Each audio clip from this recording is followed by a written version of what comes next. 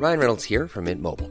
With the price of just about everything going up during inflation, we thought we'd bring our prices down.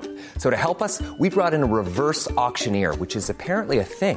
Mint Mobile Unlimited Premium Wireless. How to get 30, 30, bit to get 30, bit to get 20, 20, 20, bit to get 20, 20, bit to get 15, 15, 15, 15, just $15 a month? Sold! Give it a try at mintmobile.com/switch. $45 up front for 3 months plus taxes and fees. Promo rate for new customers for limited time. Unlimited more than 40 gigabytes per month. Slows full terms at mintmobile.com. Hello, Sandro here. That's right, it's another episode where I pop in just after I finish editing to let you know about some things. Firstly, there's a pretty big announcement in this episode. We are joining a podcast network. We are joining That's Not Canon Productions. They're a really cool Australian-based podcast collective and network that we are going to be joining up with next week. We get into all the details during the episode, but there is one thing that I forgot to mention. We are going to be changing podcast feed providers. Now, that should be happening Thursday, Australian time, and it shouldn't really affect how you find the episode at all, but if you find yourself coming to listen to the show next week and you can't find the brand new episode, then what you're going to need to do is you're going to need to unsubscribe from us, reload your podcast app, search us up again, and then subscribe again.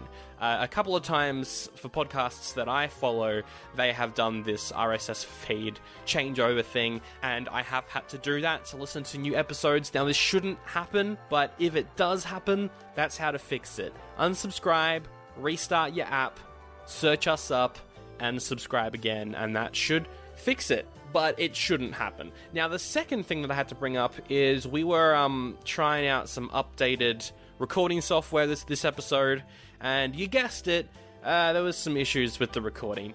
I have had to recover all the audio, and unfortunately, it doesn't sound as great as most of our episodes. There's some mic issues, particularly for me. I have done my best to clean it up, but unfortunately, it's not as high quality as I would like it to be. Just imagine that you're listening to a podcast from 2001, that we have time traveled back to 2001 to talk about Monkey Bone, and our mics reflect that. Our mic qualities reflect the year 2001. Sorry for any inconvenience with that audio issue, but I think this is a really fun episode. We talk about a very weird movie, so without any further ado, here it is, our review of Monkey Bone. Imagine a year where Brendan Fraser gets cuckolded by a monkey. What year could that be, Zach? The year is 2001.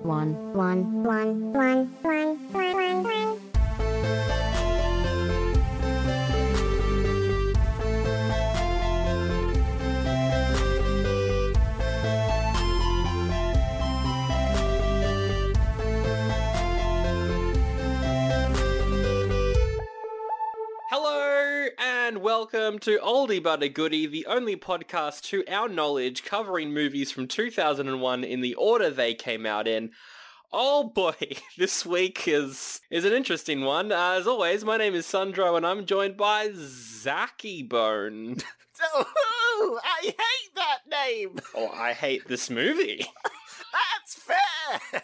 Nah, it wasn't that bad. The film's called Monkey Bone. It wasn't that bad, but there was definitely something missing from the entirety of it. Like enjoyment. Oh, yeah. No. There was definitely some great things, and there was definitely some not great things.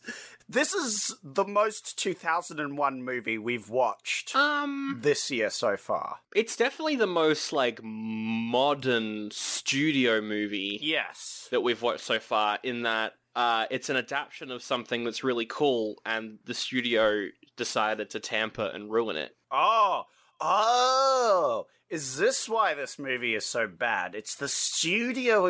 I think it Are is. we doing a good old studio came in and was like, oh, add fart jokes, lol.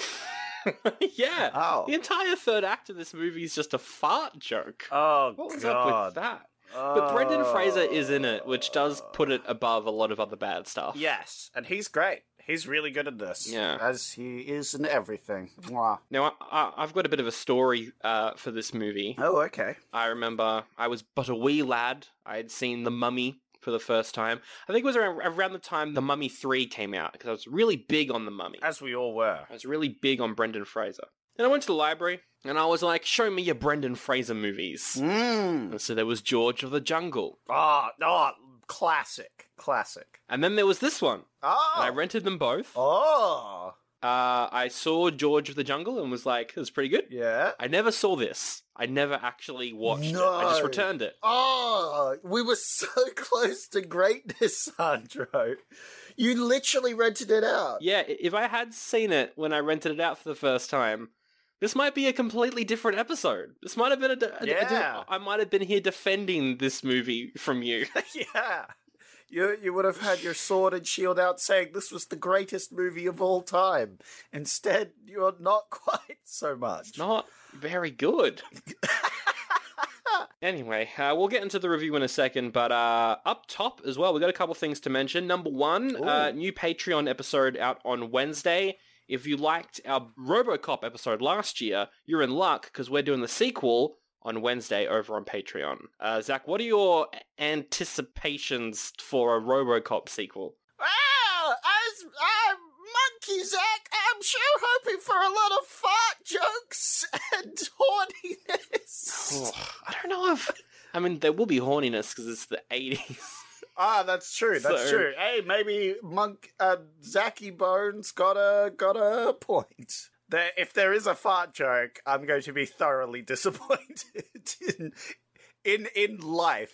Apparently, the sequel's more violent, so I'm not sure there would be a fart joke in it. I don't know. Oh, that sounds good.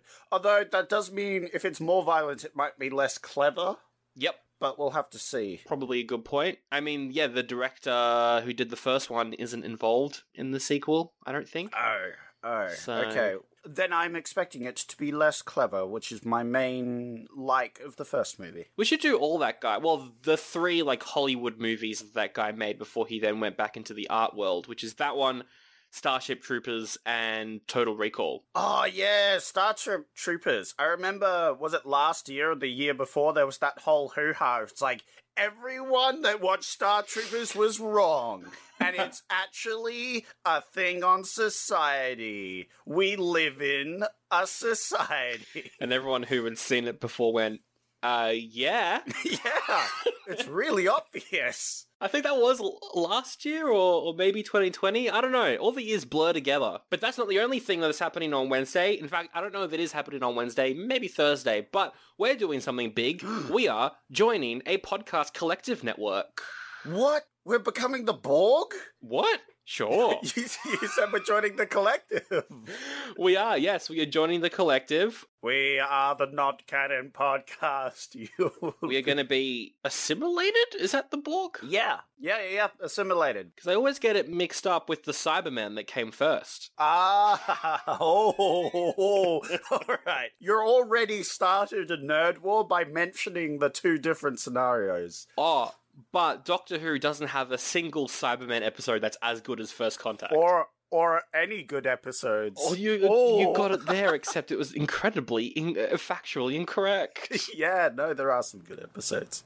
I just wanted to make some person really mad for 2 seconds. That poor listener who just got really mad. Yeah, we are joining That's Not Canon Productions. They reached out to us. They were like, come join us. And we were like, okay. Yeah, they sounded really cool. They got a lot of cool podcasts on their thing. And we were like, well, why don't we add one more? Add one more cool one. And we love stuff that's not canon. Or to pick up on the lame side of podcasts, They don't have many lame podcasts. Maybe they need us there, Maybe they do. Maybe we'll cause some controversy. What? Is that a word? One country says controversy incorrectly like that. I don't know which one. That's good enough for me.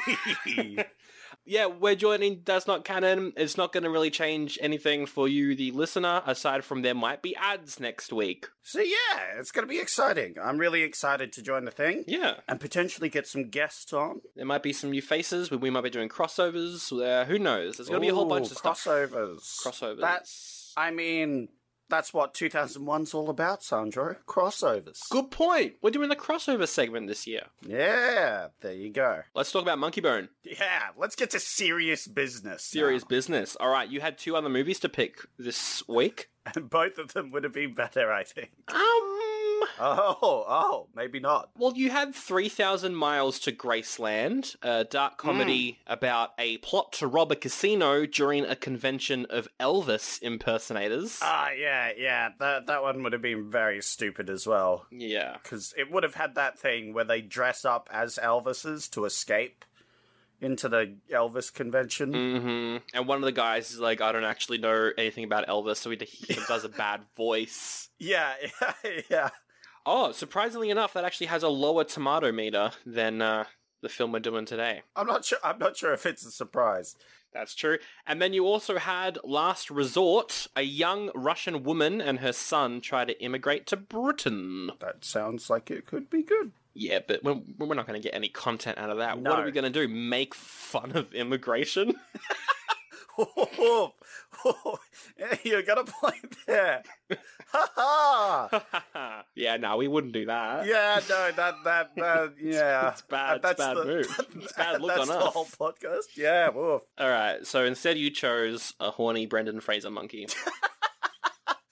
Would it be better to make fun of immigrants? In a way, this movie is about immigration. Oh, that is true. Oh. If you really think about it. Yes, if you really think about the integral story, this is about the immigration of the mind.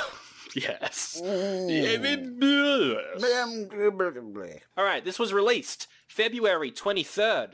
It is based off a graphic novel called Darktown by Kaja Blackley. That was released in the mid-90s. The graphic novel was passed on to the director of this movie, and he instantly fell in love with it and was like, I'm gonna make the movie. His name is Henry Selick, and you've definitely seen movies by him, and you probably are like, oh yeah, it makes sense that he directed this as well. Other films he's directed are Coraline and The Nightmare Before Christmas. Makes sense, hey? Makes sense. Yes, very visually impressive director, I'd say. He's got a new stop-motion movie coming out later this year, actually. Ooh, very exciting. And he's making a TV show based off the Little Nightmares games, which is also cool. Well, that's very interesting. That's very left field to be making a show about that game. About Little Nightmares, yeah. I think I own it, but I haven't played it, and it looks very cool. So. It's pretty creepy. Like, yes. I wonder if he's played it. I wonder if he's 100%ed the game. Oh, I don't know if he's 100%ed the game. Yeah. No. I want to call him out. If you haven't 100% the game, you can't direct the TV show. Oof. The only person who's ever 100%ed a game that a TV show is based off is probably Henry Cavill. Yeah, that's true. He's the only one that's as big of a fan of any game. That's true, actually. Good on him. And that's why he's allowed to be the Witcher, I say. Circling back to Nightmare Before Christmas, a movie that people think Tim Burton directed when he didn't, there is a Tim Burton connection, because this movie is written by Sam Hamm, great name, who wrote Batman 89. I see. There is a loose, vague connection somewhat, if you really dig deep. Yeah, he wrote Batman 89, which plays quite fast and loose with the source material, as does this movie. Yeah, now, what was the original source material for this movie called again? Yeah, it's a graphic novel called Darktown. I couldn't find it anywhere. I kind of wanted to read it, but I couldn't find it anywhere. Darktown comic, yeah. It looks quite cool. The art style is really weird. But yeah, the director said that he wanted to stick quite closely to the source material, but obviously that didn't end up happening. I think it is the studio. I think it's a lot of studio interference, just trying to make it a bit more lighter, a bit more for kids, even though the movie is still probably too horny for kids. Yes. Well, here's the thing, Sandro. The kids don't know what horny is. so you can put a lot of it in, and the kids don't know what's going on. Yes, but a good amount of horniness for a kids' film is The Mask, right? That's pretty solid. Yes. In which it kind of skirts around the edges, you know what I mean? Oh, I'm not saying there was a good amount in this movie. There was literally 2 seconds in, and I was like, why is the monkey horny? Why? Yeah. Why? This movie doesn't really skirt around that at all. Oh my god, it was the worst decision. Yeah. Okay, if you take out the horniness and the fart jokes, this movie is fantastic. I think it's still a bit undercooked. But it would be more enjoyable. Yeah, well, you have to replace the horniness and the fart jokes with something else. With plot. But yeah, with plot, perhaps. Maybe that'd help. But I would have liked it 100 times more. But every time one of those jokes was made, I would just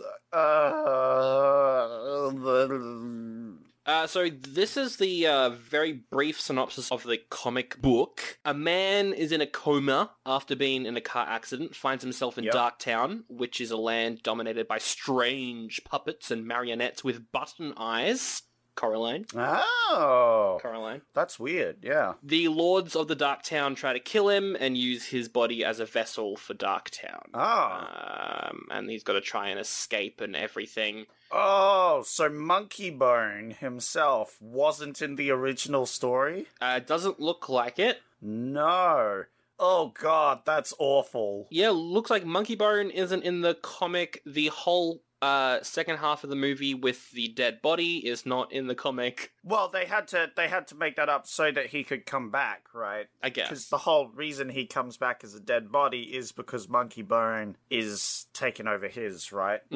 Which, of course, everything before that you could excuse as just Brendan Fraser going on a trip, right? Yeah. And I like it when a movie can be like, yeah, you could look at it as the movie's silly perspective where he, like, cheated death and other things, or it's just a guy went crazy for, like, an hour and then came out of a coma, you know, that sort of thing. Yeah. But, no, unfortunately, this movie goes full superstitious where a dead body comes back and then is chased by the doctors who demand that he give over his organs. That would have been funny if it was Jim Carrey.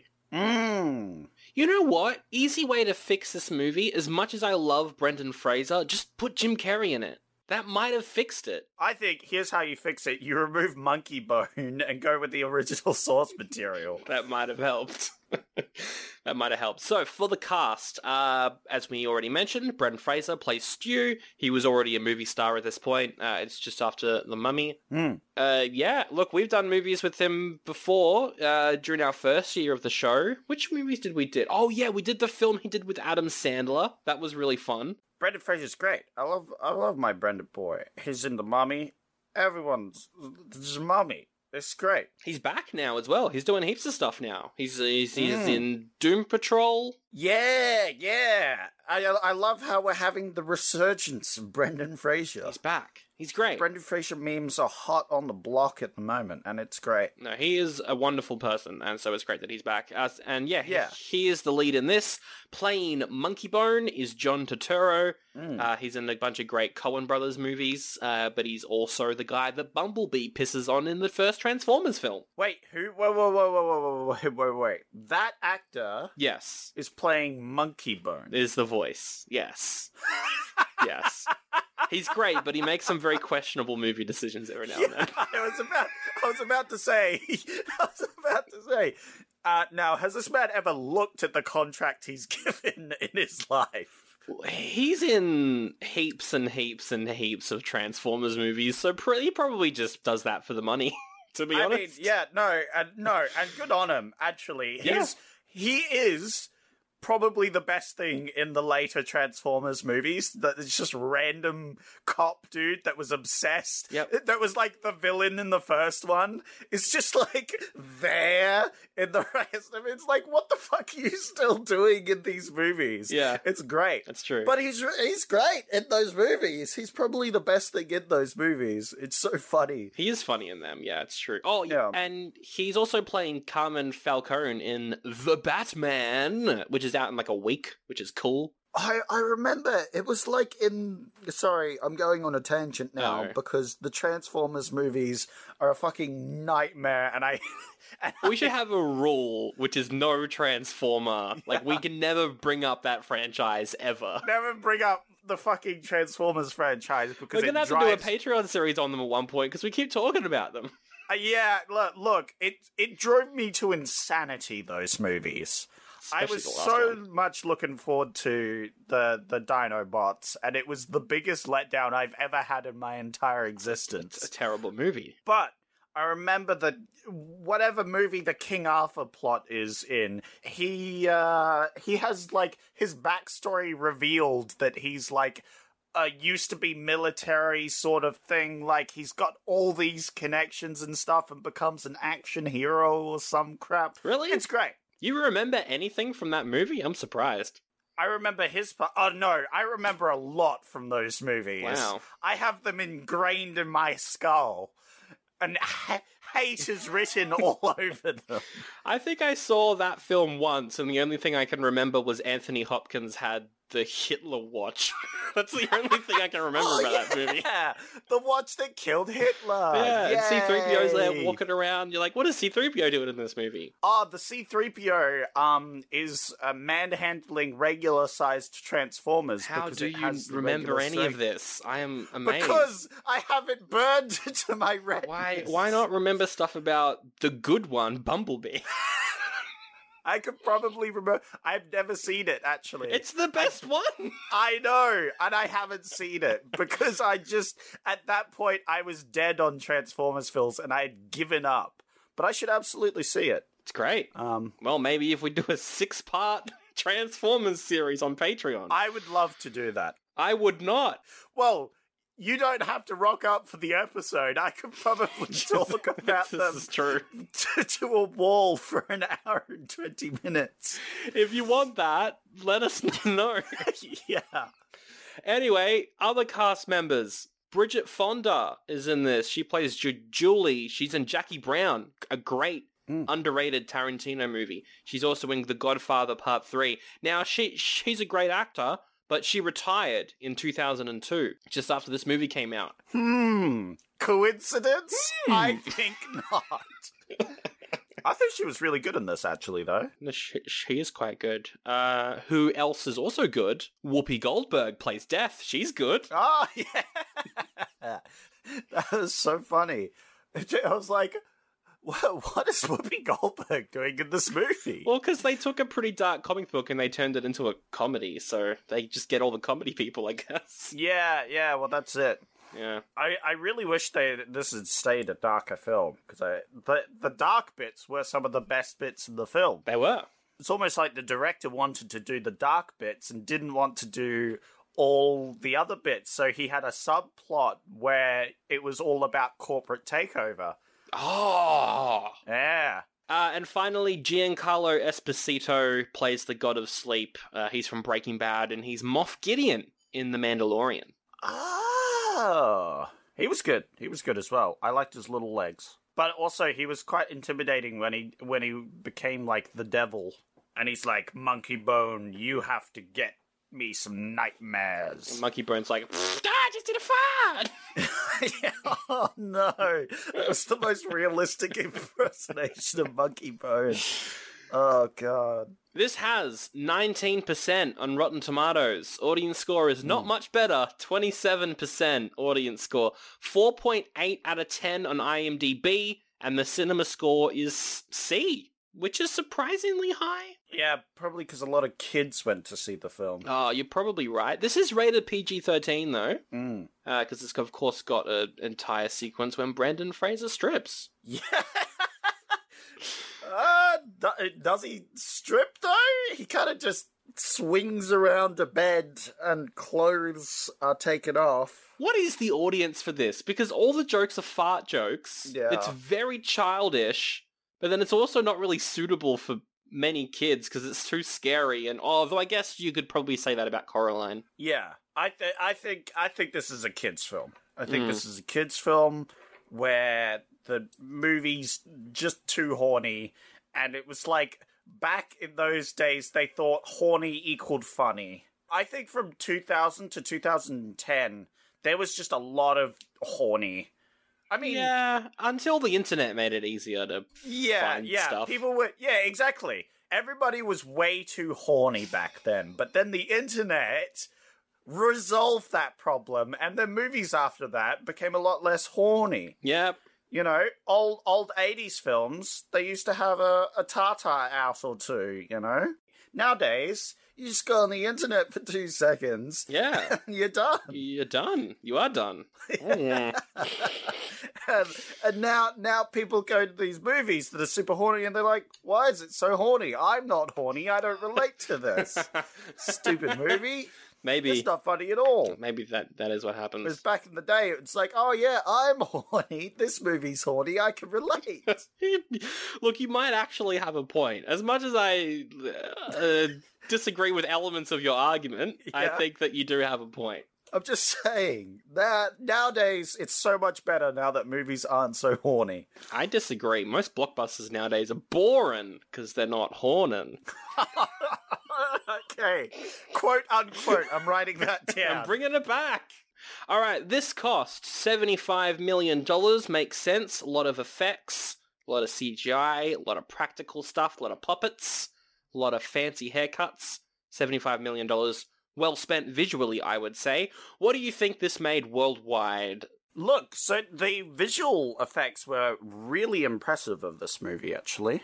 Yeah, It was very, very cool. really good. I think this did reasonably well. I'm going to say like 77. 77, just breaking even. Just breaking even. All right. Yeah, or maybe I'll go a bit more. I'll go 85. 85. Right. Well, worldwide, this made $7.6 million. Oh. Yep. Oh. No one saw it. How much of a loss is that? It lost how much? It made 7.5. Did you say 7.6 off of 75 million. so? It lost $70 million. $70 million were lost in Monkey Bone. Yep. Plus advertising, you're Wow. looking at a lot of loss. That is a huge loss. Yeah. That is a huge failure. It is pretty bad. It is February. Mm. I don't know what that means. yeah. I was about to say, what does that mean, Sanjay? There's 3 taglines. According to IMDb, gotta give them thumb up or a thumb down. First one, if it yells, if it swings, it's gotta be Monkey Bone. No, there's so many. Tarzan, one. George of the Jungle. That's not Monkey Bone. Yeah. Immediate connection with Brendan Fraser Tarzan. Yep. That's not a monkey bone. It's not. Although, maybe he's boning some monkey. What? Who said that? Not me. Okay, Sandro. 2. No. Yeah, it's pretty bad. That's bad. Thumbs down. Many different things could swing. Brendan Fraser is a dead body in this movie. He was swinging and screaming. That's not Monkey Bone. The second tagline, get boned. He said serious. No, you made that up. Nah, that's a real tagline. No. It's a real tagline. What? Yep. That's so bad. Yep. How did no one saw this movie when you had a tagline that says "Get boned"? You know what this reminds me of? that sounds like a tagline from a porno. It reminds me of that movie we saw where it was the Muppets, but crime and very raunchy. Yeah, that's exactly it. Yeah. Although at least that movie was like purposely like that though. Oh boy. Your third tagline is bone to be bad. Oh no! How did it get worse, Sandro? How did the lines get worse? I thought the first one was bad. But this is how do I go? Is there a worse than a thumbs down? You could give it a pile of poop. It's what it deserves. Well, that is the taglines. Wow. Moving on to the other stuff that we do, which is the whole plot of the movie. Do we have to?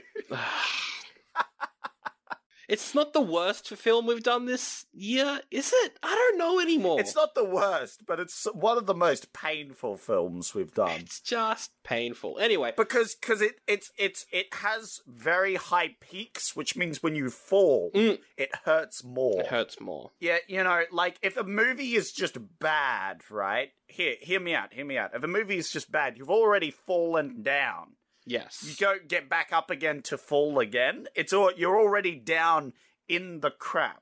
Are you talking about a movie that's bad and boring, or bad but funny? No, because there's bad but funny, and I feel like once you're down there, if the movie like is so bad it's good, it's like you are enjoying it down there. Where a movie that's boring is just sort of in the middle, right? Yeah. There's no falling, but there's no rising. You haven't done anything. Whereas a movie's so bad, you've fallen so far down, you've come back to the other side, right? Yes, that's like New York Ninja or something like that. Yeah, exactly like that. You Yeah. fall, and suddenly you're on top again. I might have this happen. It's like that movie Total Recall where they go through the center of the earth somehow. It doesn't make any sense. Yeah. And so you climb it up, you're like, oh, look at these visual effects. Oh, look at this, the story of this underworld. He goes into this coma sort of thing. Everything's great. You're at the peak of your enjoyment. And then, woohoo, I'm a horny monkey! And splat. And you fall, and you crash, and you break your neck, your bones, your skull, your elbows, and everything's just pain. That is exactly what this movie is. And it's because you can see how good it could have been is the worst bit of this film. Yeah, that's what hurts. That's what hurts the most.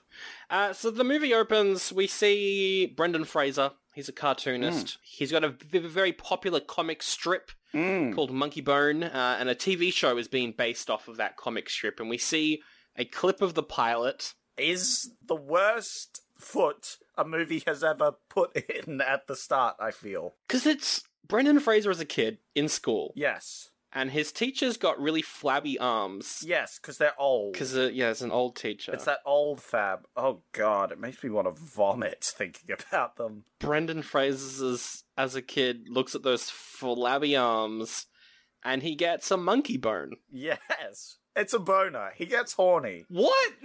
Yes. This is how the movie starts, by the way, is with this. And it's the worst opener I think I can remember ever from the movie. No, it's really bad. What is Monkey Bone? His boner. His imagined... So what it is his imagined personification of his boner. Is a monkey. Which makes sense. Yes, because Sandro, boners are funny. Well, yes. And horny is funny. Yes. Therefore, if it's a living personification of it, then it's got to be funny. And somehow this comic strip based off of a monkey boner, a monkey sex drive, yes, is super popular. And getting a kids' TV show, there's heaps of merch. Yes. Now, the amount of money spent on this film to make all the, things, it astounds me. Because we open with this pilot, where the guy gets horny over the teacher's arm flabs. Immediately it goes into, everyone's like, yeah, this is the best thing I've ever seen. And then it cuts to Brendan Fraser going over and they have merch for this monkey. Yep. And I'm like, how? How did they get merch? Why did they make this? Why did they spend money on this horny, stupid monkey? It's the worst part of this film. It's really bad. And it's the main selling plot of the entire film is this monkey as well. And it's not believable that a comic strip in 2001 would become popular? That's not believable either. No one's overtaken Garfield. That's what I'm saying. No one's overtaken Garfield. I'm saying it's like a Marvel situation, right? It's the monkey MCU, all right? The monkey Marvel Extended Universe. Oh, something's definitely extended, I'll tell you that much for free. No. Yeah. The MCU, the monkey cinematic universe. So he's turning down a bunch of merch opportunities because he doesn't like the corporateness and all that. He just wants to make art. Because he's like, feels very corporate shill. Yep. He's a cool guy. He doesn't do it for the merch. He does it for the passion. Exactly. He does it for the passion of drawing a horny monkey that gets sexual feelings of arm flaps. You know, the respect of an artist is really what he's there for. So then he jumps in his car to drive home so that he can propose to his girlfriend, but oh no, there's an inflatable monkey in the car, and it blows up and he loses control. The fact that the original source material is like a very serious... Well, I would say serious, but like, you know... Dark comedy. It's a dark comedy, you know. So it would have been an actual car crash and like... Yeah. Actually traumatic... That would have been a cool movie.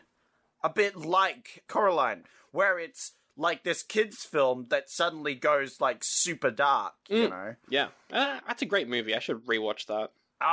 It's a fantastic piece of cinema.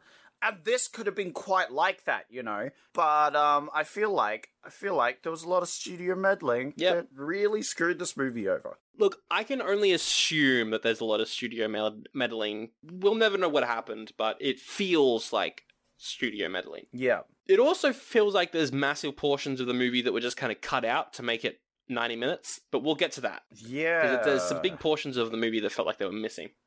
So yeah, this giant inflatable monkey that they've put in the back of their car seat is also like an instant inflatable one. Yeah. Because Brendan Fraser accidentally pulls on a cord and it inflates. Yeah. 1, why does this monkey exist? Why did they put it in their car? Well, I'm saying that's 2. Why did they put it in their car? 3. How did he accidentally pull the cord? 4. What? 5. He crashes and dies.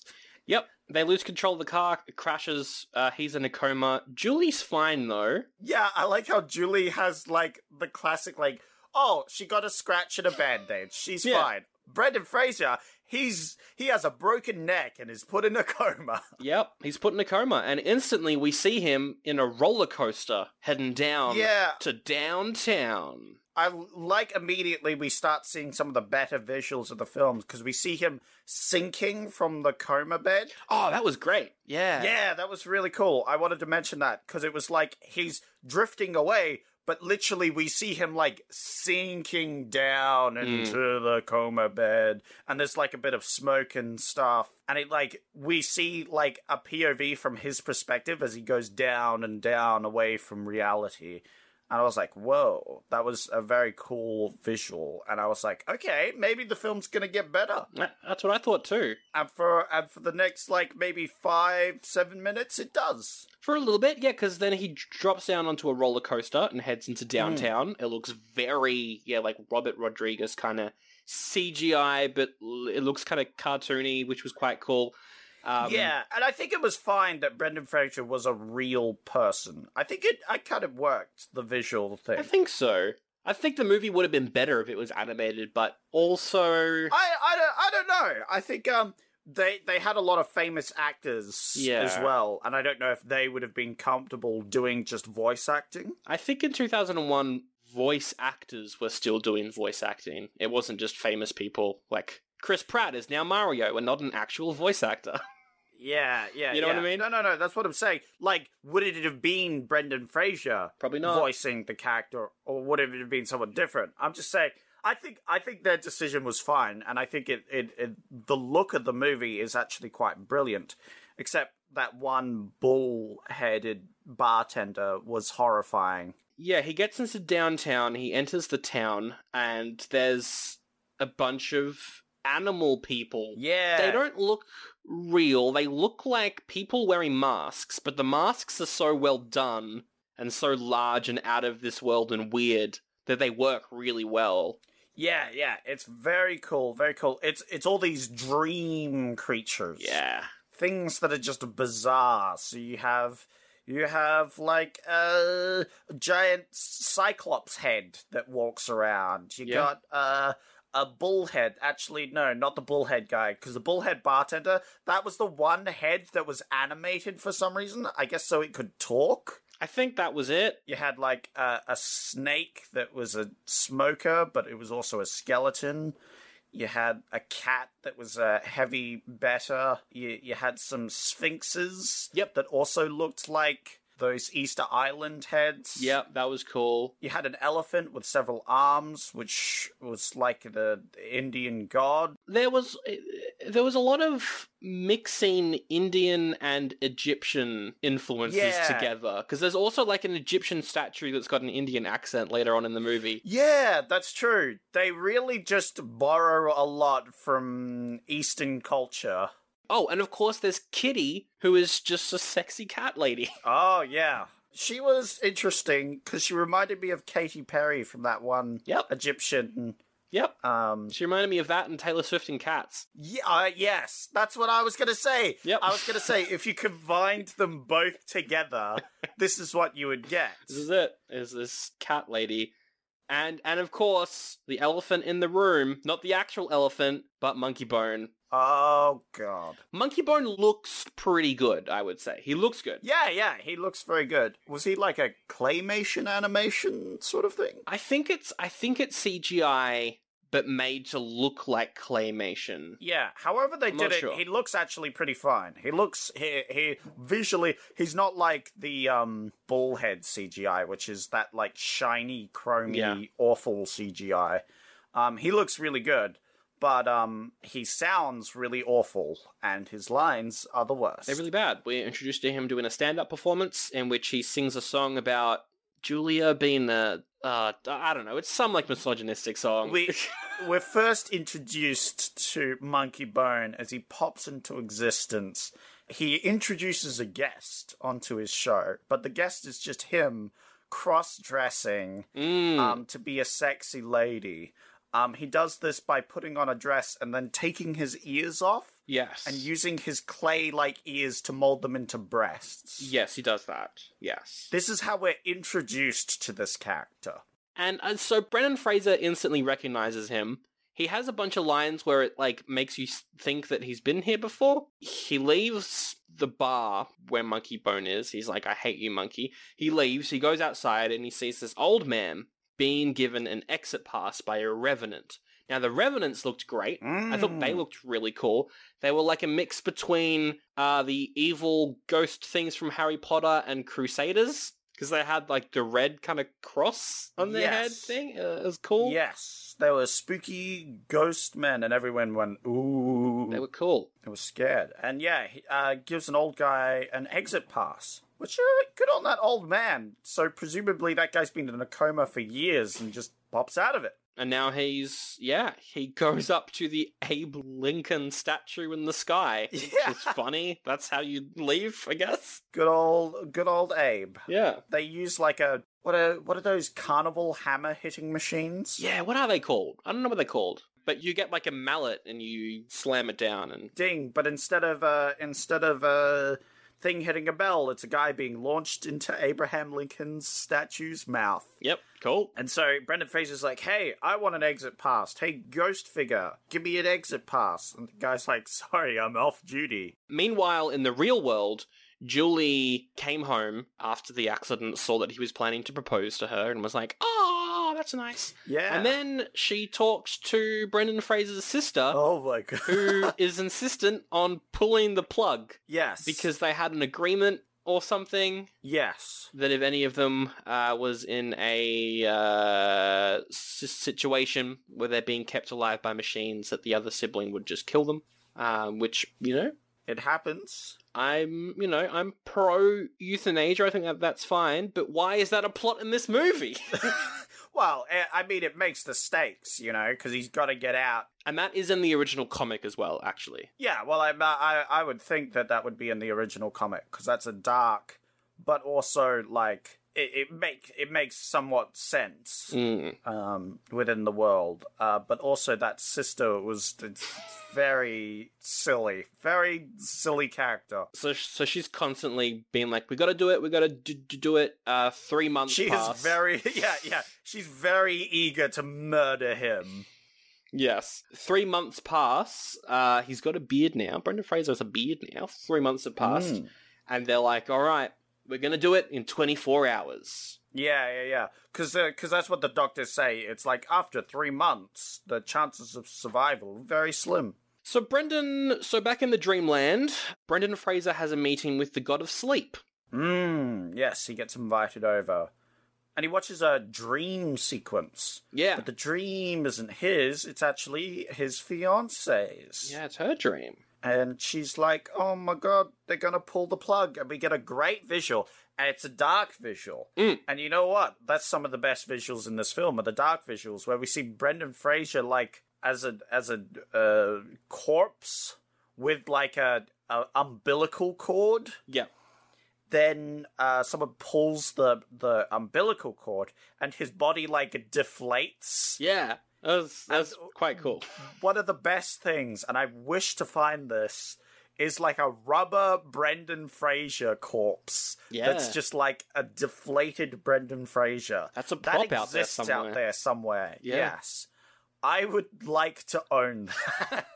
I would like to have that object. If anyone has any contacts for us to get that prop, let us know. Yeah. I'll put in the big bucks. Definitely. All this revenue that we're gonna get, that's what it's gonna go to. Exactly. So the god of sleep tells him he's got to go pay a visit to Death and steal an exit pass from her.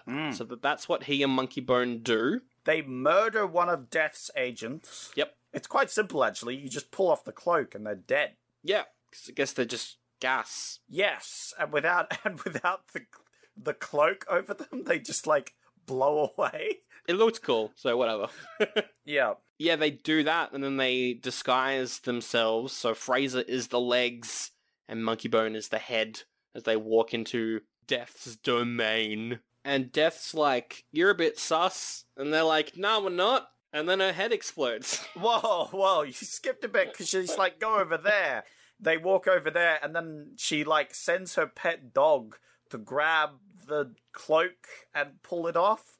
And then they're like, oh my god, it's Brendan Fraser and a monkey. And a monkey. What's going on And here? then Death's head explodes. And then Death's head explodes. Death's lieutenant has to get one of her many heads from a head cupboard.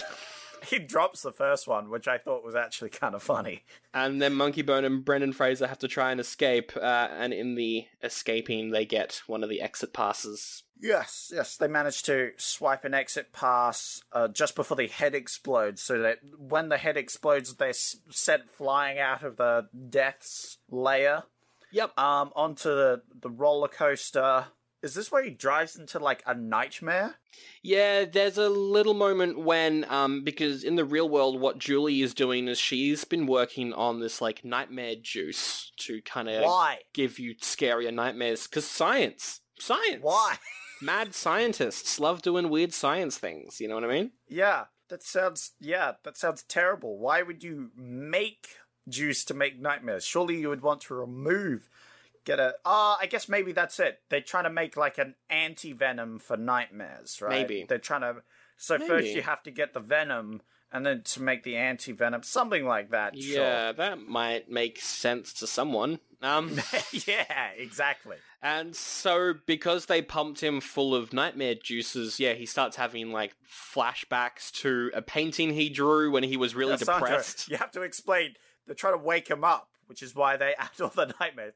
The girlfriend doesn't go like, ha, Yes. have nightmares, bitch. She's trying to scare him awake. That's right. Yes. Which, when you're in a coma, you're in a quite critical condition. I feel like having, like, nightmares that would cause you to spring awake, they might actually cause you to die. Yeah. I think that's what would happen, right? Yeah.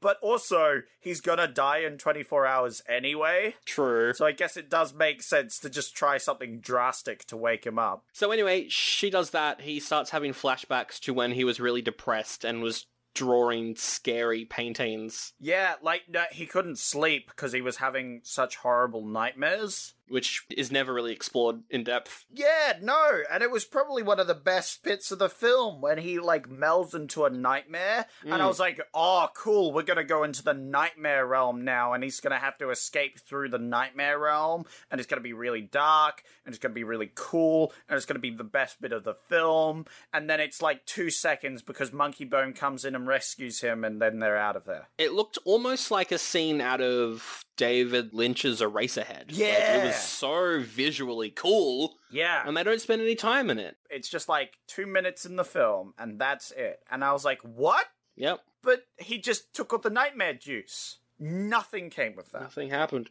So they escape Death's domain. They end up back in Darktown at the exit pass area. And Monkey Bone does a bit of a flipperoonie. They're acting nice to each other. Brendan Fraser's like, you know what, I actually missed you. And Monkey Bone's like, I missed you too. And then he hits him over the head with the exit pass, knocks him out, steals it, and gets sent up to Abe Lincoln's head in the sky. Yes, so Monkey Bone betrayed Brendan Fraser and then took the exit pass so Monkey Bone could leave, except Monkey Bone is a figment of his imagination instead of an actual person, because only actual people get exit passes, apparently. This is all a plan because the Lord of Sleep wants to make new nightmares. Yes. So he's sending Monkey Bone into Brendan Fraser's body to make nightmares. Because his girlfriend has the pathogen to make nightmares, so he wants Monkey Bone to do a, like, Joker/Riddler-esque plan of, like, filling the water supply. Yeah. Except it's way worse in this movie. Full of nightmare juice. And this is when the movie turns into slapstick galore. Yeah. And here's the thing, it's more consistent from this point onwards. Yes. The movie makes more sense, kind of. Because the first half of the movie, the part that we just talked about, the Nightmare World stuff, Yeah. was frustrating. It looked great. Yeah. But it was frustrating because they never explored any of the cool parts of it. It was just dumb jokes, kind of skipping over the cool parts. That's true. This next section, at least, tells a full story and explores Yeah, because because it doesn't have any cool parts to skip over. It doesn't have any cool parts to skip over. You're right. Yeah. It's all just dumb slapstick stuff. See, look, I'm technically right, but also we both hate the fact that I'm right. Yeah, correct. What really annoys me is this is when the real world, like, it could have been good because you could look at this from two ways. I like when you could look at a movie from two ways. You could look at it from the movie's perspective where he goes into the death realm, the sleep realm, and goes through this crazy adventure. Yeah. Or he's just a man in a coma that got full pumped with drugs. Yeah, exactly. You can kind of look at it in a it's all a metaphor way or take everything Literally sort of way, Yeah. which could have been cool. The problem is that it breaks that later on with Brendan Fraser being sent to a dead body, which means you have to look at it from the movie's perspective, otherwise it just doesn't work at all. Yes, because what happens is now that Monkey Bone's in Brendan Fraser's body, the real Brendan Fraser has to try and find a way to get into the real world as well. Yeah, to get out to stop Monkey Bone, because Monkey Bone's controlling his body. And also, the movie, if from the perspective of the cynical, like, it's a metaphor way, the movie explains it by saying, oh yeah, he's gone crazy because we pumped him full of nightmare drugs. Pumped him full of all the drugs. Exactly. Yeah. Which I quite liked. And, it would have made sense because, like, the way he's coping with all these nightmares is to go full in the off. Because early on in the film, it's like he was this, nightmare, horrible man where he was depressed and, dying, having suicidal thoughts. He couldn't sleep. But she came into his life and then made him, draw with his other hand, which psychologically, he joined his other half, which was more of a, light-hearted, goofy half. Yeah. And so the way he's coping with now his nightmare overdose is to go full goofy side. Yeah. Which she's like, oh, that's not the real him. And so in that aspect, it would have been really cool, except the movie shits all over that and says, fuck you, none of that matters, because Monkey Bone is actually a real thing. Because later on, Brendan Fraser gets put into a dead body, and somehow that dead body knows things and is like a thing in this movie. Yep. No, you're right. No, it's all true. It's annoying. It's annoying that they do that. It's annoying because we were... Even with all the horny, even with all the fart jokes, you could have had... If the movie had ended a different way, it still could have had that underlying, like, it was all just a dream, essentially. They do, instead of Brendan Fraser being sent into a dead body, he's sent into his actual body and they have to have a battle inside his mind. That could have been good, actually. That could have been good. Like, you have that thing where when Monkey Bone looks into a mirror, he sees the actual Brendan Fraser, like the one without the goatee. Yeah. And then they have like a shadow fight or something where they're like, he's like wrestling with himself. Yeah. Yeah, stuff like that could have been really good. Or alternatively, he could have just been put in another copy of his own body and we just had two Brendan Frasers. Yeah, I mean, look, it's an expensive movie, so they could have done that. Definitely send him to his own body and then he has to fight the monkey for control. So anyway, yes, we do have now Brendan Fraser. He's woken up, but the mind is Monkey Bone. And we know it's Monkey Bone because he gets a shave and he's now got a goatee, so he's evil. He's got a goatee. And it's like, God damn it, that's such a cliche that he's not the real Brendan Fraser because he has a goatee. Whoa. This is just slapstick encounter, like just one after the other, constant slapstick stuff. So he wakes up in the hospital literally a second before they unplug him. Now, hear me out, Sandro. The doctor says, if he had been a second later to wake up, he would have died, you know? Well, the machines would have been turned off. No, that's it. That's what the doctor's saying, though. And I was like, yeah, but you could have unplugged him and, like, he probably still would have woken up. Yeah. If he'd been a second later. Like, the machines would have been off, but he could still have woken up. Yeah, exactly. Like, he doesn't need the machines now. I'm just saying, Doctor, you're being a bit overly dramatic there. Yeah, true. But anyway, yeah, the sister, like, faints. She faints, and then we never see her again, so I guess she died. Yeah, I hope so. Then the wife takes him home. Yep. But he's acting all strange, like he sees a cake that she bought for him, and he, like, grabs fistfuls of the cake, and I was like, Yep. The dog that they have doesn't like him, barks a lot at him. That's quite important for later on. I like, because then Brendan Fraser's like, no, the dog lies, don't listen to him. Yep. Aha, because the monkey can speak dog? I guess. So Brendan Fraser, he's really great in this sequence. Like, yes. Acting, he's fantastic. Because we get this amazing sequence where Julie's in the shower and we can kind of see her silhouette through the curtain, and then we cut to Brendan Fraser's face and he's like, oh yeah, and like a dumb kind of cartoony look. Yeah, and I was like, oh no, the movie's being horny, but Brendan Fraser, like, in this movie is now going to be cucked by his imaginary monkey. He does, yeah, no, he is. But then we think that Monkey Bone is looking at Julie, but then we pan out and we see Monkey Bone's actually looking at... He's watching the Discovery Channel. Yeah, and he's watching actual Monkey's Bone. That was kind of funny. I breathed a sigh of relief because I'm like, that's a good joke. But then he does a hilarious, sexy striptease. Yes. It's such a shame that the funniest stuff in this movie is the worst stuff in this. Like, yes. Plot-wise, I hate it. Yes. But it's Brendan Fraser doing a very funny striptease. And it's really, it's very funny because he gets up on top of the bed. Yes, and he, like, swings from the rafters because he's a monkey, but he's also just the actor Brendan Fraser swinging around, but also stripping. And I'm like, yeah, look. I get what the movie's going for, and it is quite funny to see the actor Brendan Fraser swing around like a monkey person while also trying to do a sexy striptease. You know what would have been better? Funny. If the whole movie was just that. No.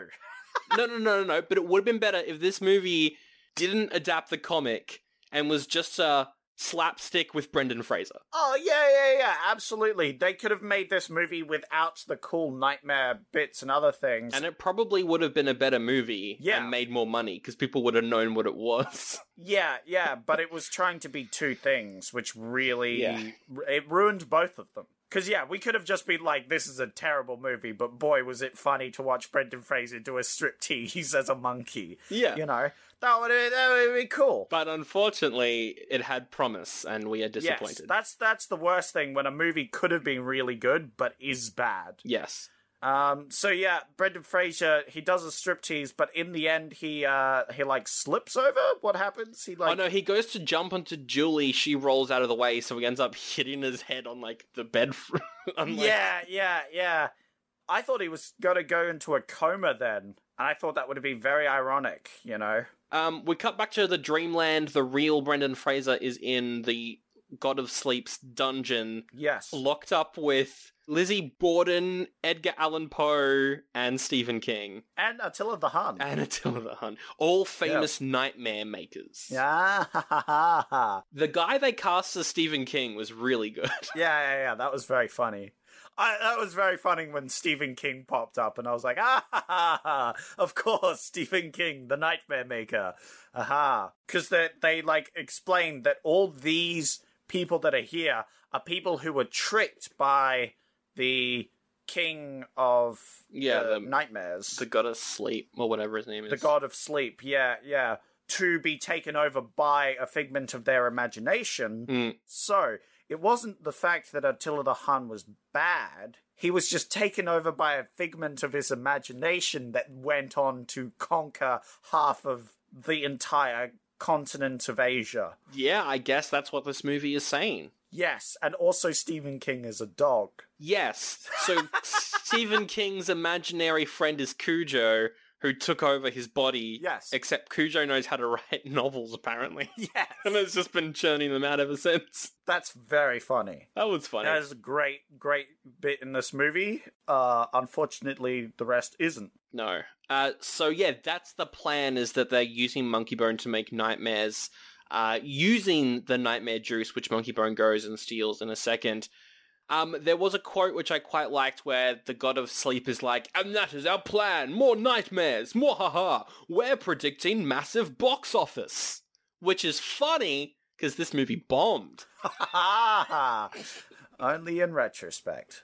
So the monkey sneaks into the sleep clinic, and he steals the nightmare juice in the most Jim Carrey, Ace Ventura Pet Detective sequence. Yeah. So he goes to the thing in a poncho, sneaking around. He gets a hold of the juice, but then he drops it, and oh no, it rolls over to the monkey cage. Oh no, the chimp. Where they've got a chimp as a test subject. And the chimpanzee's flirting with him. The chimpanzee's going, more, give me a kiss, Brendan Fraser. Yeah. And then Brendan Fraser kisses a chimp. Yeah. So he steals the nightmare juice. Then he has a meeting with his merch guys. They're pitching a new toy, which is this monkey bone toy that's got its thumb in its butt. And you pull the thumb out of the butt, and then the toy farts. And so his plan is, okay, what if we put the nightmare fuel in the toy's butt? Yeah, it's so funny, because this bit of this scene was great, because he goes, could you perhaps put in any concoction, 2.3 ounces of water and 5% guitar?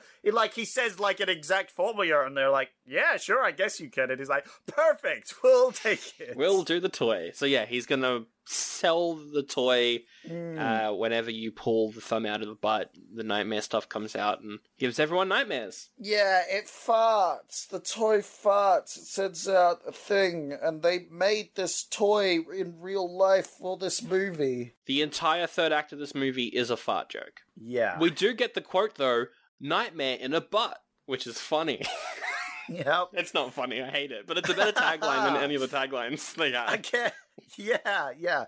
Again, it could have been either a really stupid movie, and this would have been a good, like, stupid plot, or a really good, like, satire, comedy, sort of dark comedy sort of thing. Yeah, exactly. Could have been one or the other, but it stuck in the middle ground where it's awful. Oh, and he tests out the farting monkey nightmare fuel on the pet dog. Oh, and then yeah. the pet dog dreams of being desexed by the cat mafia. Yeah, that was a cool scene. That was funny. That was very funny and very cool and very nightmarish. Yeah.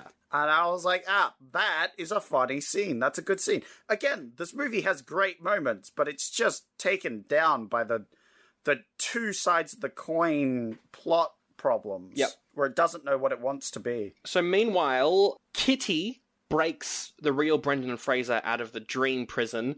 She does this by murdering the rat guard. Yeah. so I, along with probably you, thought she was going to be, like, seducing the guard. Yeah. Or something, because earlier she seduces the god of dreams to get the key. And that's kind of been her motif the whole film, is she's kind of this sexy cat lady. Yeah. But no, she straight up murders this guard, and we see her, like, with glowing eyes and fangs, and I was like, hell yeah, this is way better than I thought it was gonna be. That was pretty metal, dude. I'm bringing it back. Again, that's the, like, sort of darker tone. It would have been great in the dark comedy film where she's, like, supposed to be this sexy lady that falls in love with him, and then later on she's just a nightmare cat lady. Boom. That would have been really cool, but instead we have to deal with this regular stupid movie because it's trying to be a funny kids film.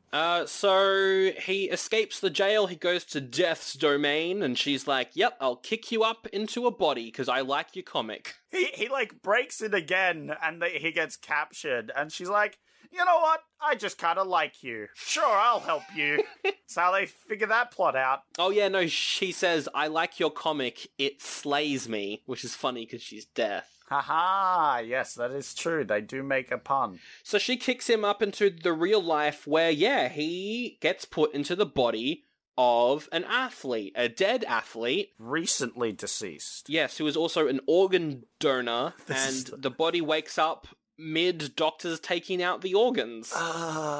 Which is a weird kind of anti-organ donating sentiment, because the doctors are, like, made out to be evil. Yes. It's very anti-doctor, which is very funny. One of the doctors is played by Bob Odenkirk from from Breaking Bad and the spin-off. So here's the thing. I've wrote down a lot of quotes for this movie. Half of them are from the doctors. The doctors are genuinely the funniest part of this movie. Yeah. So the doctors, they see a guy who is recently deceased. He gets back up, like he springs to life. They've already taken out his liver or something at this point as well. Yeah, they took out his liver, and then they all stand there, and instead of going, ah, or scream or something, one of them goes, he jumps up, and then, like, you know, Brendan Fraser jumps up and starts to get away, and the doctors are like, that's my organs, so get back on that table. Yeah. Instead of being like, oh my god, this guy's alive, we can't take his organs, we need to, you know, fix him up so he doesn't die. You know what would have been better? Is if they weren't doctors, they were illegal organ farmers. Yeah, well, that's what I'm thinking they are. No, I think they are doctors. They're just corrupt doctors. The corrupt doctors. That would make sense. And they sell, like, half the organs they take up. So it's like, this guy needs the organs for his new Ferrari or whatever. Yeah. Which is why he's like, that's my organs, so get back on that table. Get back on that table. So then the whole movie turns into a chase sequence where the dead body is running from these doctors, and they're constantly screaming stuff like, get him! Stop that dead man! We're doctors! We don't want to hurt him! We just want his organs! Yeah! They call up, like, what I'm going to presume is their contact for selling these organs, right? And he is saying, like, oh, yeah, no, they're in perfect working order, the organs. Working better than expected. Working better than expected. Yes! That was funny. That was pretty funny. Yeah. And yeah, like, he keeps dropping his organs on the ground, and the doctors run up and pick it up and put it on ice immediately. Yeah. It's such a... like, it's a pretty funny slapstick scene. And the guy that plays the dead body, it's not Brendan Fraser, it's another comedic actor. He's really, really funny as well. Yeah. I don't know, who was that guy? Do we know who that guy was? He's played by Chris Kattan, who is from Saturday Night Live. He's in that sitcom The Middle as well. Interesting. Yeah, because it's weird that they have just this guy for the third act, which is supposedly Brendan Fraser. Like, it's a different actor entirely. So I was like, oh, that's rather interesting. I wonder if he's done anything. He plays the Prime Minister in Sharknado 5 Global Swarming. Oh, great. Yeah. Good on him. You know what? Fantastic. Yeah. That's what I needed to know. So yeah, the athlete who is currently Brendan Fraser, the dead athlete, runs over to his house and gets the original ring that he was going to give to his fiancée, which is specifically the his great aunt's. Yep. Brendan Fraser's great aunt's ring.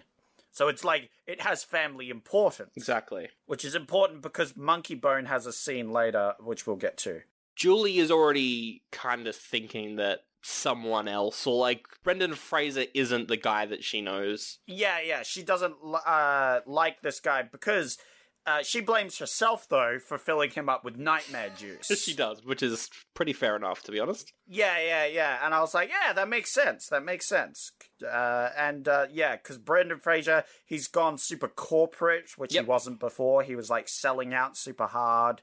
And he's, like, very active and, like, happy-go-lucky, which isn't the guy she fallen in love with. No, and it all comes to a head when, it's the charity gala where he's going to give away all these nightmare in a butt toys. Yes. And he sings a song for her, except he sings quite a demeaning song, and that's when she's like, I'm done. Yeah, he sings, she's a brick house. She's a brick house. It's a tune, but it's not a song you want to sing.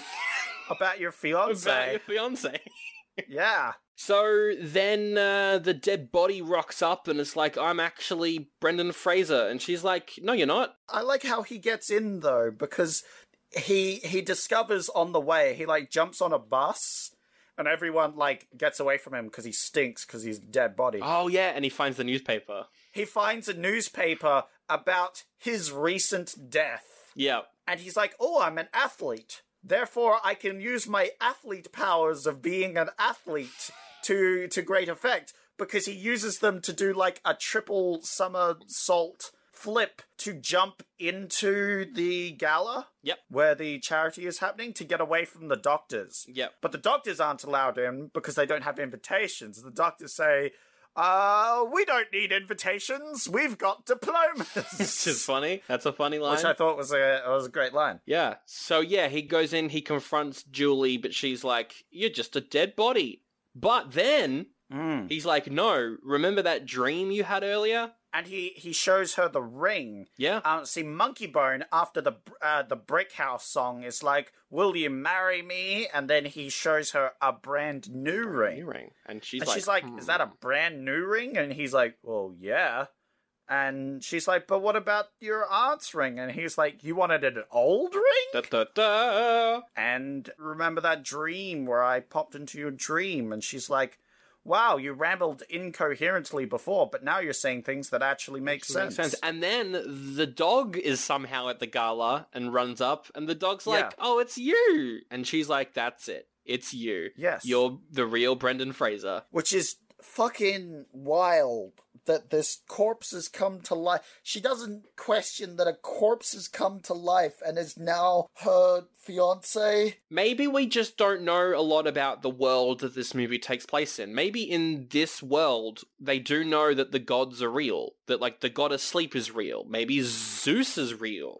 So, yeah, maybe they wouldn't question if a corpse was around because they know that all these myths and stuff are real. That's a very good theory, Sandro. I also have a theory. The movie's bad. Yes, that is it. The movie's fucking terrible. I thought that might have been your theory. And ruins everything. Yeah, good point. Could be that one. Could be that one. With that one. So then he confronts Monkey Bone, and Monkey Bone's Brendan Fraser as a corpse confronts Brendan Fraser that is Monkey Bone. Yep, and they go on a chase throughout the city. Yes, so Monkey Bone runs away. He runs up onto the roof. Yep. Monkey Bone in Brendan Fraser's body is using monkey powers. Yes. And Brendan Fraser in an athlete's body is using athlete powers. And they climb onto the roof. Yes, of course. And then Monkey Bone, like, grabs a giant monkey balloon. Yep. And, like, flies away in that. And then Brendan Fraser's like, haha, but I'm an athlete. And he does an athlete's jump and grabs onto the balloon as well. And somehow this is the best action sequence in the movie because it's really well done, as they're fighting while holding onto this balloon. Yeah, they're like swinging from the balloon's ropes. Yeah. And like Monkey Bone as Brendan Fraser kicks the dead body, and when he kicks it, an organ flies out. An organ flies out, and the doctors grab it. So what happens is a random cop is like, I've got to shoot the balloon down, and he shoots a butthole into the balloon. I groaned. I was like, of course it gets a hole in its butt, so it farts around. Of course it does. And yeah, they crash to the ground, and they die. And they both die! Which was funny. They both died again, and yeah, they pop back in the town. Yep. And Death shows up, and Death makes quite an entrance. She's in a samurai robot mecha thing. Yeah, that like smashes through the ground and like raises up. It's pretty cool. It's pretty cool. Pretty cool. Pretty unnecessary spending on this movie that's going to do really well. Yep. She's like, the only way to end this is to put Monkey Bone back inside of Brendan Fraser. Because that was the part he was missing all along. Now he's whole. What? I don't know. What? I don't know. What? What? Okay. Yep, sure. Well, I mean, Monkey Bone gets put back in Brendan Fraser's head, and I was like, okay, that's interesting. And then Death is like, yeah, well, I'm sending you back. Cool. They don't wrap up the story with the god asleep. No.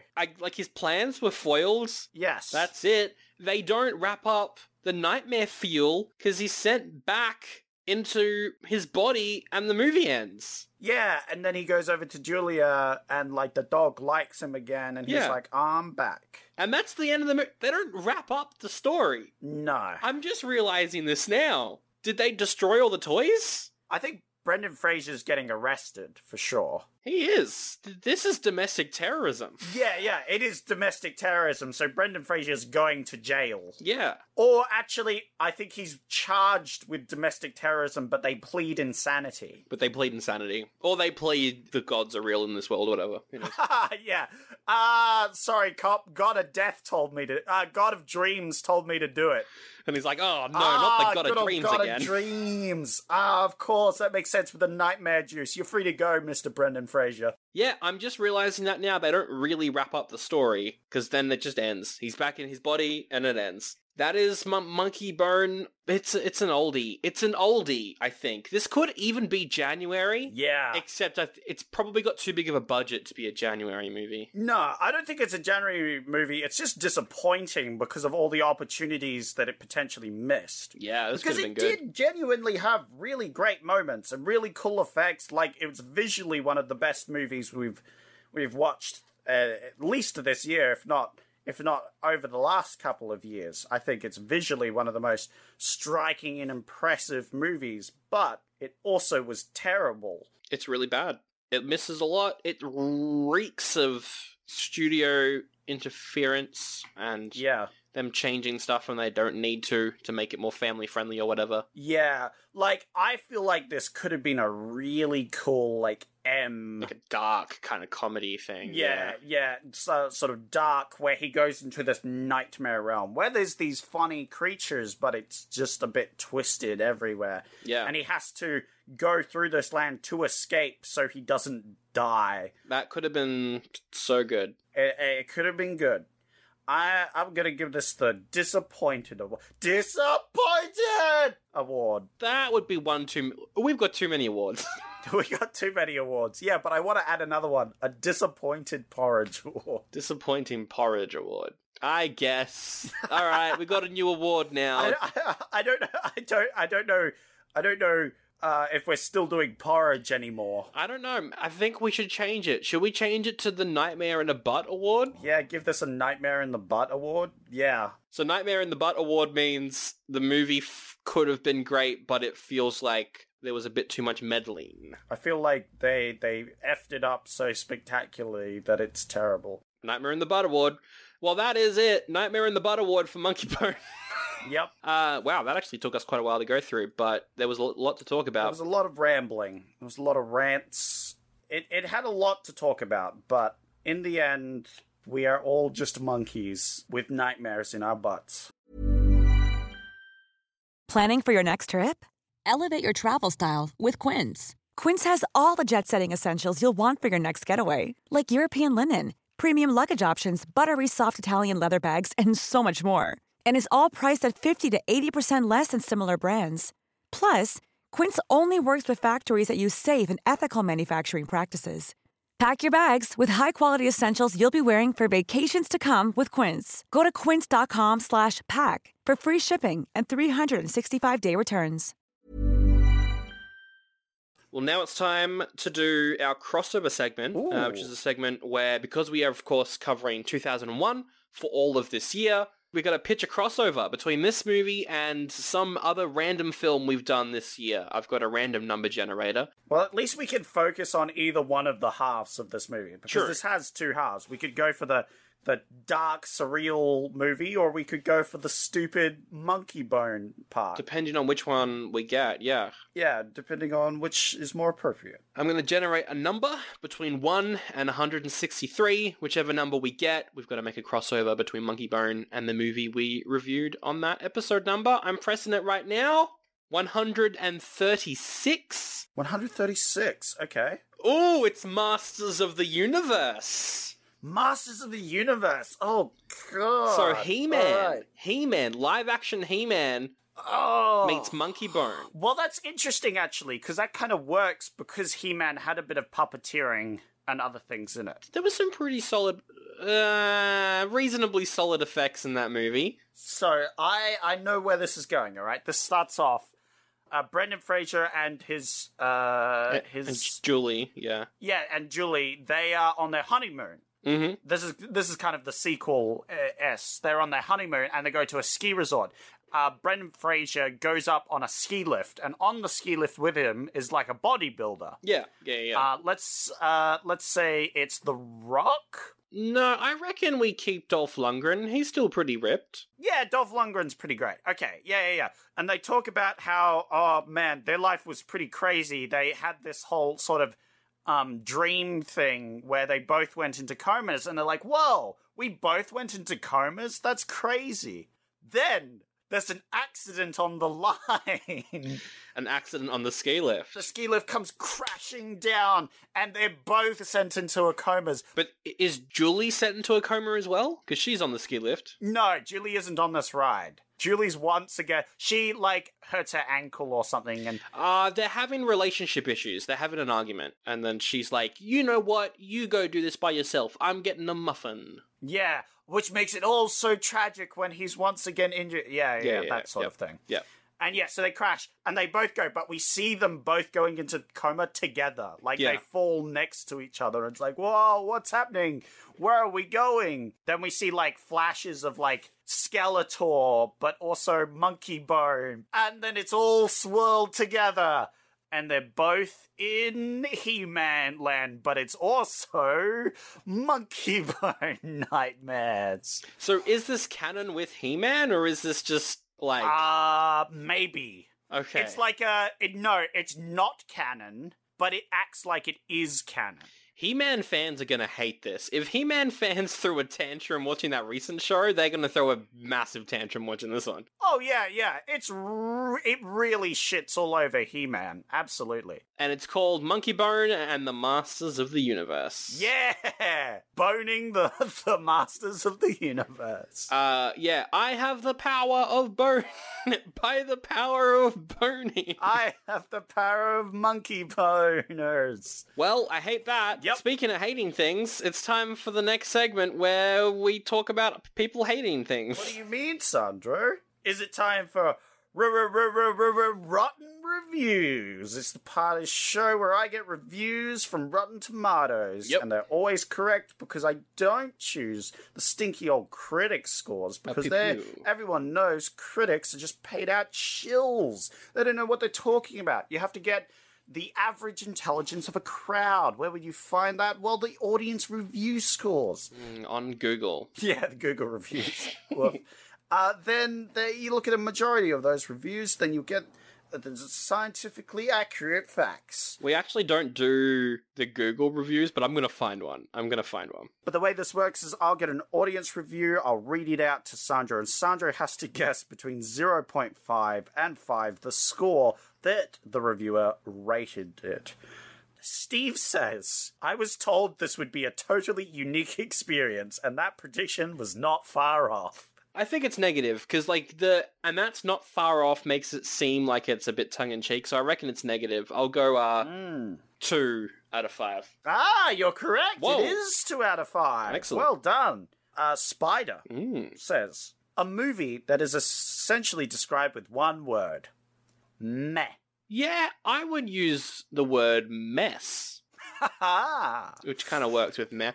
Meh, average, 2.5 out of 5. I should have gone for 2 again because it's 2 out of 5. Maybe you'll get this review because Isaac said, this is disgusting.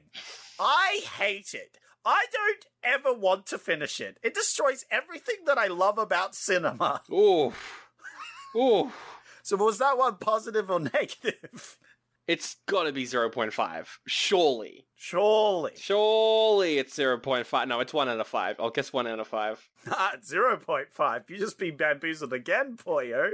Alright. Mashan says, what the actual fuck? It's a good question. 1. 2 out of 5. Everyone hates it, but I can't, get a gauge on how much. Yeah.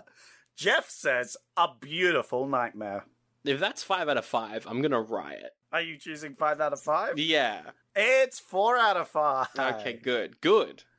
Taylor says, one of those bad movies I'm actually glad I've seen. Not worth a second viewing, but at least memorable. That's true. 2.5. Right there. Actually, 3. It's 1.5. What? It's more negative than the other ones. Okay, sure. Jeffrey says, do not see this movie. It was a completely pointless and stupid movie. I don't know why, but I find the fact that both sentences ended with movie, I find that quite funny. I don't know why. 0.5. No, this is the 1 out of 5, Sandro. Oh my God. This is the 1 out of 5. I've only gotten one right. I hate everything. I hate it all. And finally, I've picked this one just because the name was very dumb. No. Sexy Big Girl 19191 at .com. That's just an email address. I think I've got to bleep some of that out. It is.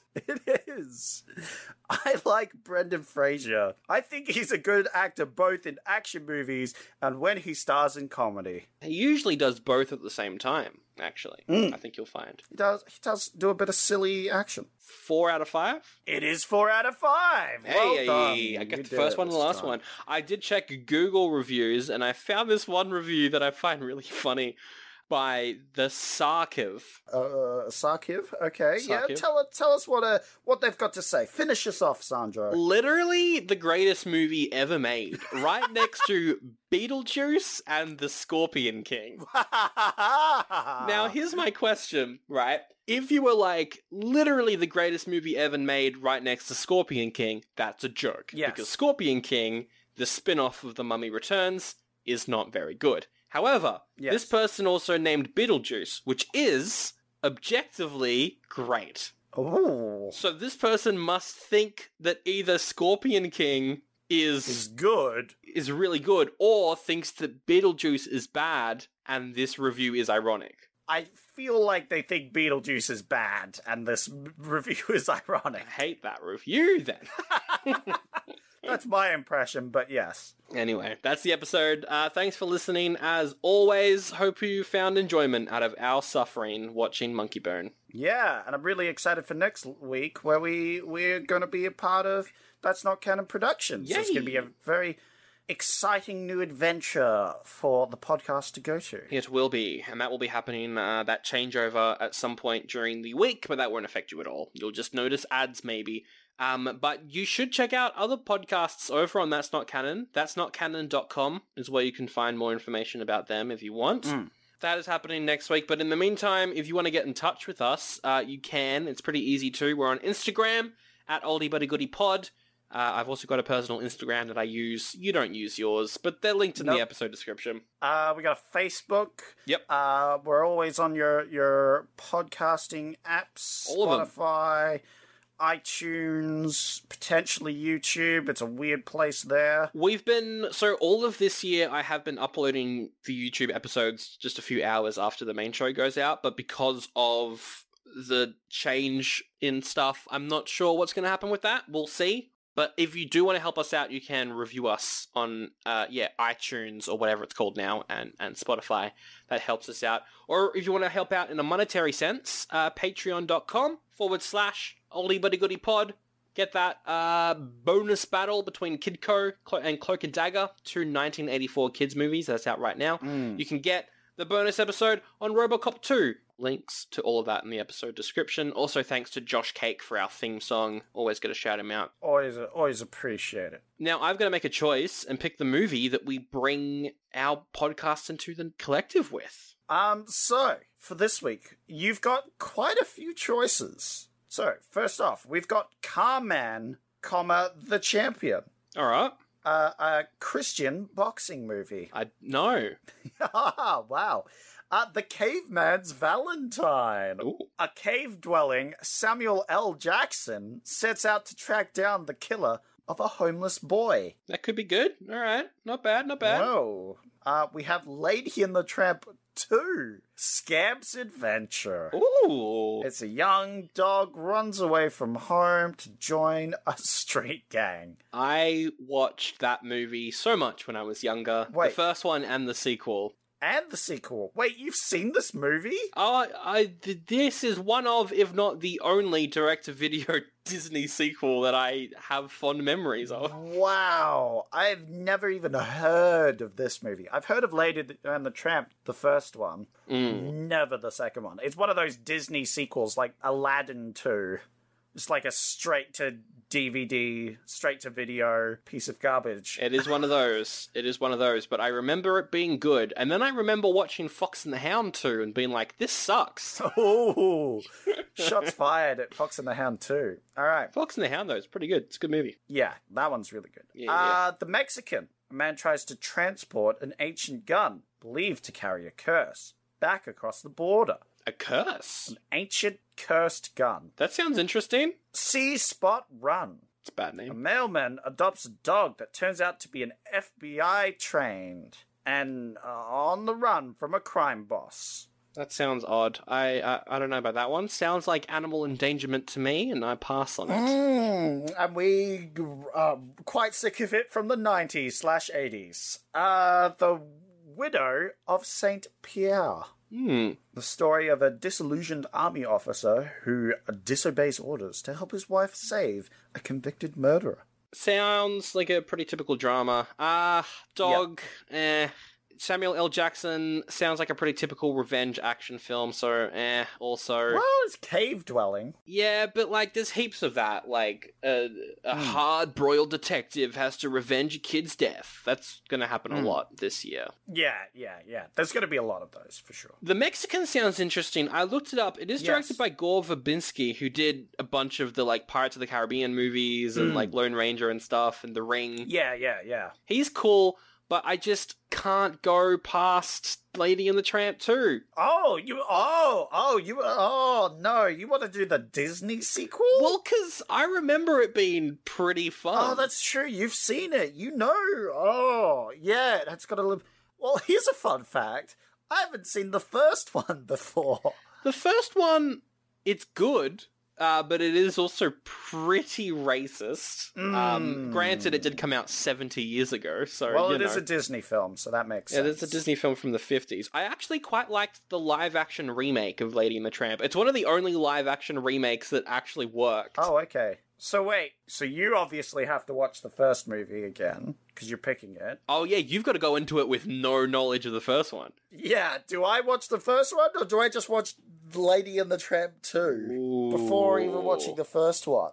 You know what? I'll do it. I'll watch Lady and the Tramp 2, record the podcast, and maybe I'll watch the first one afterwards. From memory, it doesn't matter at all because it's a Disney sequel and it's just the same thing all over again. Yeah, it sounds like he runs away from home, which means he probably runs away from all the plot of the first movie. Yeah, from memory, it's a repeat of the first film, but with the kid. Like, it's their kid. Oh, okay, cool.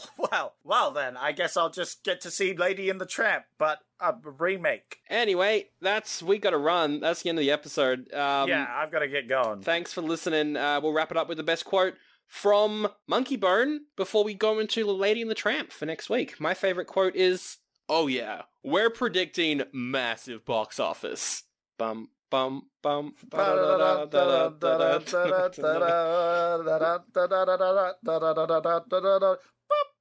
This is a fart movie. Yeah. What's your favorite quote? I'll be right back after I choke my monkey. Brendan Fraser says that while chasing after Monkey Bone, and that's a masturbation joke. Oh, this movie was the peak of comedy, actually. I take it back. I'm giving this a Grady. Yeah.